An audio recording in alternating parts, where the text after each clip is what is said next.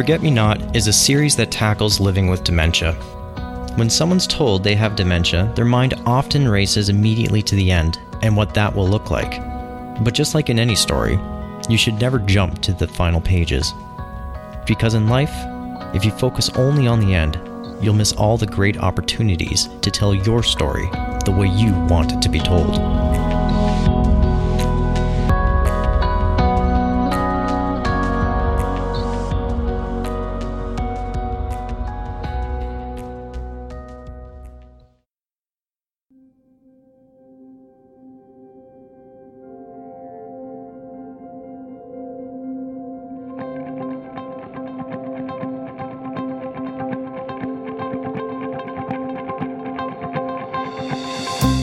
If you want to succeed at something, it's best to have a plan. This can go for anything from your personal life to professional goals. And it's especially true when it comes to dealing with your health. There are some times when you can just wing it, but your health isn't one of them. Not only is it important to set an effective care plan in motion, it's important that you find a plan that meets your wants. Everyone is unique and has unique needs. Sometimes there are many different ways to go about completing something, and it's not necessarily the case that any one way is better than another. You have to do it in the way that makes sense to you and makes you most comfortable. Not only is it important to be comfortable with your plan, you need to be honest with yourself as you set out in making it. After all, it's only through being honest with yourself that you can find the right plan for you.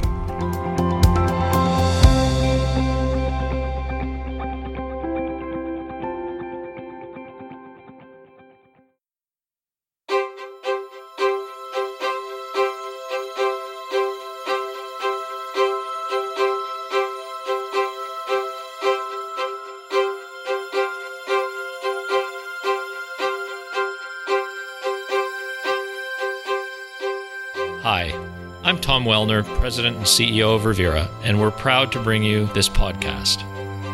Revera believes in the importance of creating a world that allows older adults to live life to the fullest. Revera supports older adults and celebrates their contributions to our society. We believe it's critical to be innovative, which is why we're the first company in the Canadian senior living sector to appoint a Chief Medical Officer and a Chief Elder Officer.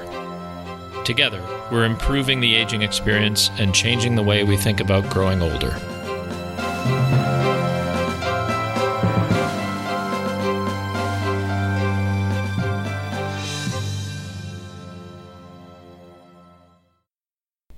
I'm Aaron Rathbone, and thanks for listening to Forget Me Not. This is our final episode, and today we're going to touch on a very important subject: how to make plans for your future care. Eventually, dementia will progress to a point where these difficult conversations will be necessary to ensure your wants are known and can be fulfilled. We're joined once again by Dr. Rhonda Collins, Revera's Chief Medical Officer, to help guide us through this topic. Dr. Collins, thanks for being here. Thanks again, Aaron. What is advanced care planning? Advanced care planning is a process of thinking about and sharing your wishes for future health and personal care and confirming who will be making those decisions if you were unable to communicate. As a physician, I am required to get informed consent before providing treatment. So think about undergoing a procedure like a surgery. The doctor explains what is going to happen, what the benefits are, what the risks are, and then asks if you understand. If you understand, you can say yes or no to the procedure. This is called informed consent. If you're not capable of understanding your options, the physician will ask your substitute decision maker. Now, you just mentioned if you're unable to communicate, but why is it important that a person have an advanced care plan? Well, there are several reasons I can think of. First, it allows you to think about what you would really want if your health were to decline suddenly. Thinking about things like CPR and life support are important. It also gives you a chance to ask questions about how effective things like CPR would be in certain circumstances and what the potential outcomes would be if you chose for or against different types of treatments. It also gives you the opportunity to have a conversation with your family and let them know what you really want. Imagine if you had a stroke or a heart attack or you were in a car accident and couldn't speak for yourself. If you are unable to express your wishes, I will turn to your substitute decision maker, and this is so much easier when families have had these conversations beforehand. Many times I have seen loved ones make decisions for a family member that they may not have wanted because they've never had the conversation, and they want to ensure that they're doing everything they can. Dementia is one of those situations. In very advanced dementia, I've seen people undergo unnecessary and potential harmful treatments at the end of their life because a well-meaning family member is making a decision for them, holding out hope that the treatment will prolong their life a little bit longer. In your experience, why do some people struggle with making these preparations? Well, nobody really wants to talk about death. Nobody wants to think about the end of their life. We all struggle with our own mortality, and we particularly struggle with a loved one's mortality. Think about your mom coming to you with this conversation. I want to talk about what's going to happen at the end of my life. You may not be open to that the first time. And this is why it's so important to try and have these conversations more than once, because we change. Our opinions change, our ideas change. There's more information that comes out about a certain procedure or treatment option. So it's very difficult to talk about our loved one dying. In your practice, have you found that your patient or their family typically struggle more with advanced care planning? It's often the families. So in my practice, at every checkup at age 65, at the end of the visit, I would have the conversation. If I were to tell you you had a year to live, have you given thought to what you would want? Have you discussed this with your family members? And oftentimes it's a very blunt question, and it gives people pause. And no, I've never even thought about that. And then the realization that no, I haven't thought about that, or I know what I would want, but I don't know if my family knows what I would want. And so it just encourages the conversation. This is an opportunity for us to encourage really good conversation between people and their substitute decision makers, their family members, their loved ones, their powers of attorney, to get a sense of what really I want at the end of my life. How does someone create their plan, and who can they reach out to for help? So Speak Up Canada is a national campaign through the Canadian Hospice Palliative Care Association. This is an awesome organization who has a great website with all sorts of tools and resources. They have printable workbooks and quick guides on their website. They have podcasts, blogs, personal stories. They have conversation starters, how to get the conversation started with your loved one. There's decision aid tools to help you make decisions. And I just want to point out that advanced care planning is not about making decisions. It's about thinking and reflecting on your personal values and beliefs and what you want, and sharing that information with those people who may end up having to make that decision for you. Now, one of the things that you've brought up is having somebody who can help fulfill your wishes, also known as a substitute decision maker. What are the responsibilities of a substitute decision maker? Well, the substitute decision maker is the person who will make decisions about your health care if you are unable to. You can choose your own substitute decision maker by appointing a power of attorney for healthcare. If you have not appointed a power of attorney, the Healthcare Consent Act of Canada has a list of automatic substitute decision makers. These can be appointed, like a guardian or a representative from consent and capacity. If none of these are in place, it would be a spouse or partner first, then a child or parent who meets the criteria, a sibling or another family member, and finally the public guardian and trustee is a last resort. There are certain responsibilities for this role. You have to be mentally capable of understanding the treatment or care being proposed and appreciating the consequences of consenting or refusing the treatment decision.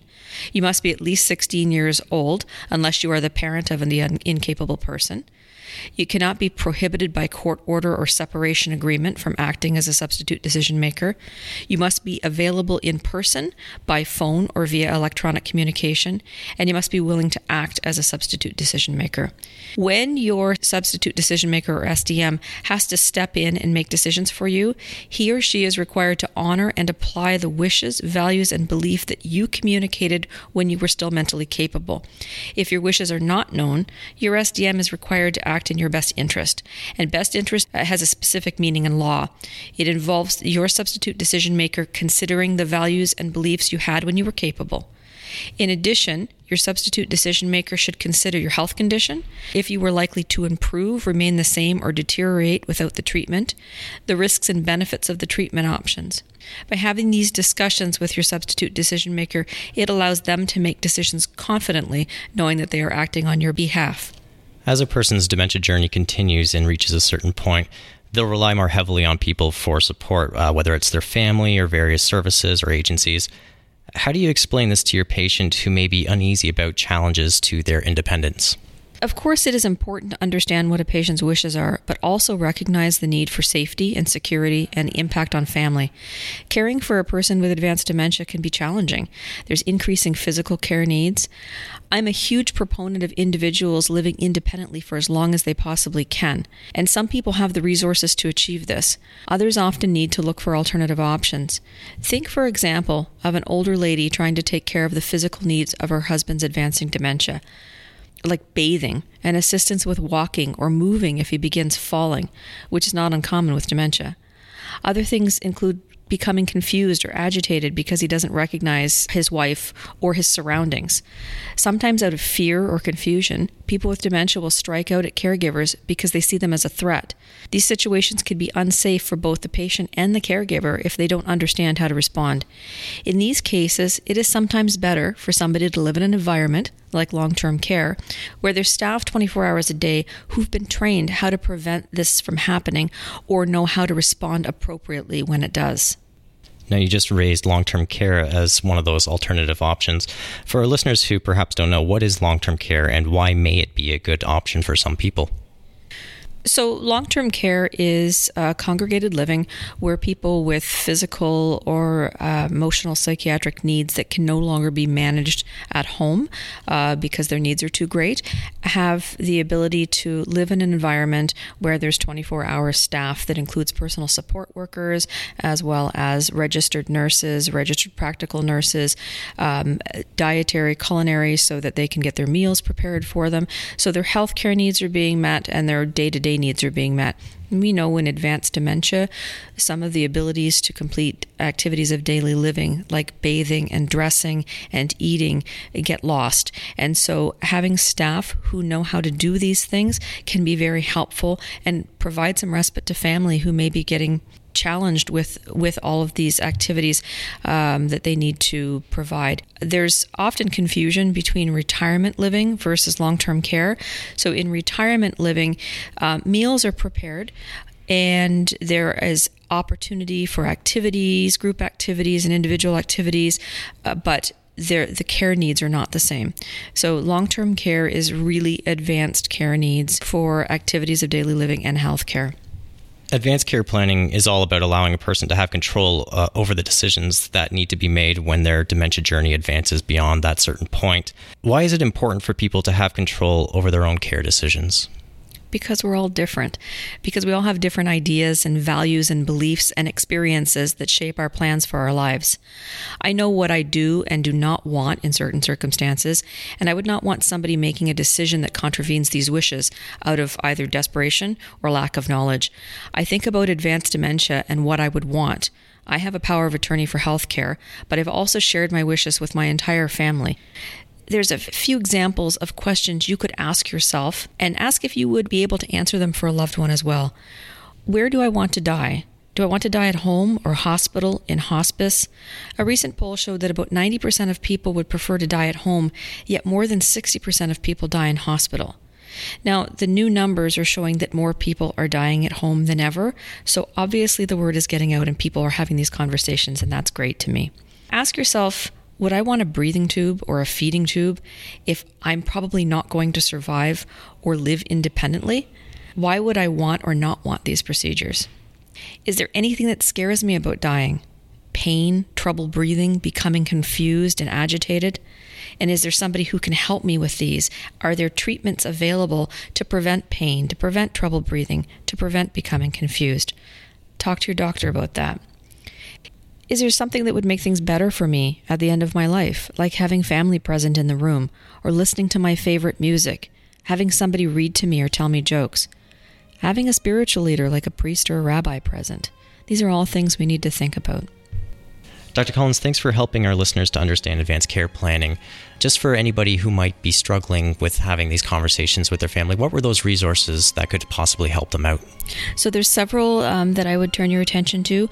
The first one I mentioned is advancedcareplanning.ca, as well as Alzheimer's Society. Alzheimer.ca is the Alzheimer's Society of Canada website, and they have advanced care planning resources on their website. There's also dyingwithdignity.ca.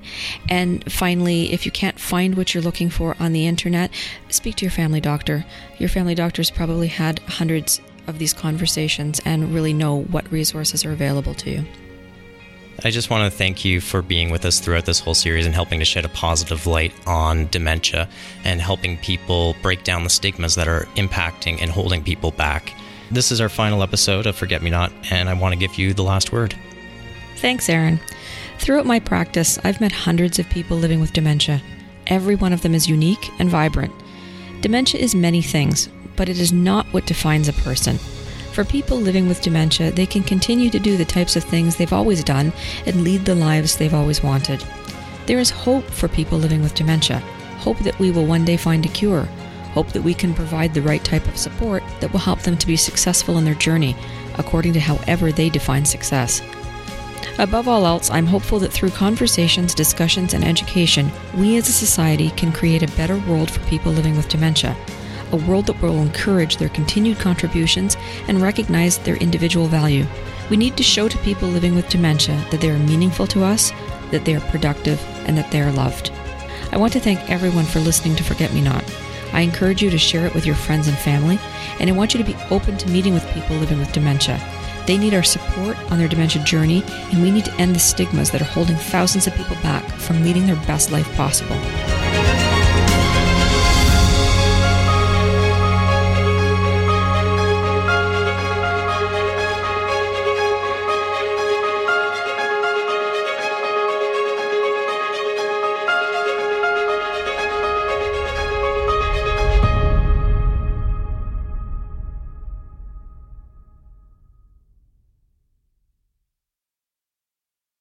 Forget Me Not is brought to you by Revera. It's produced, written, and edited by Aaron Rathbone. We want to thank Dr. Rhonda Collins and all of the guests we've spoken to for sharing their stories and experiences and for helping us to end the stigmas that affect people living with dementia. And of course, we want to thank you for listening. We hope you found this podcast inspiring and that it will spark more positive conversations around living with dementia. Thank you for listening.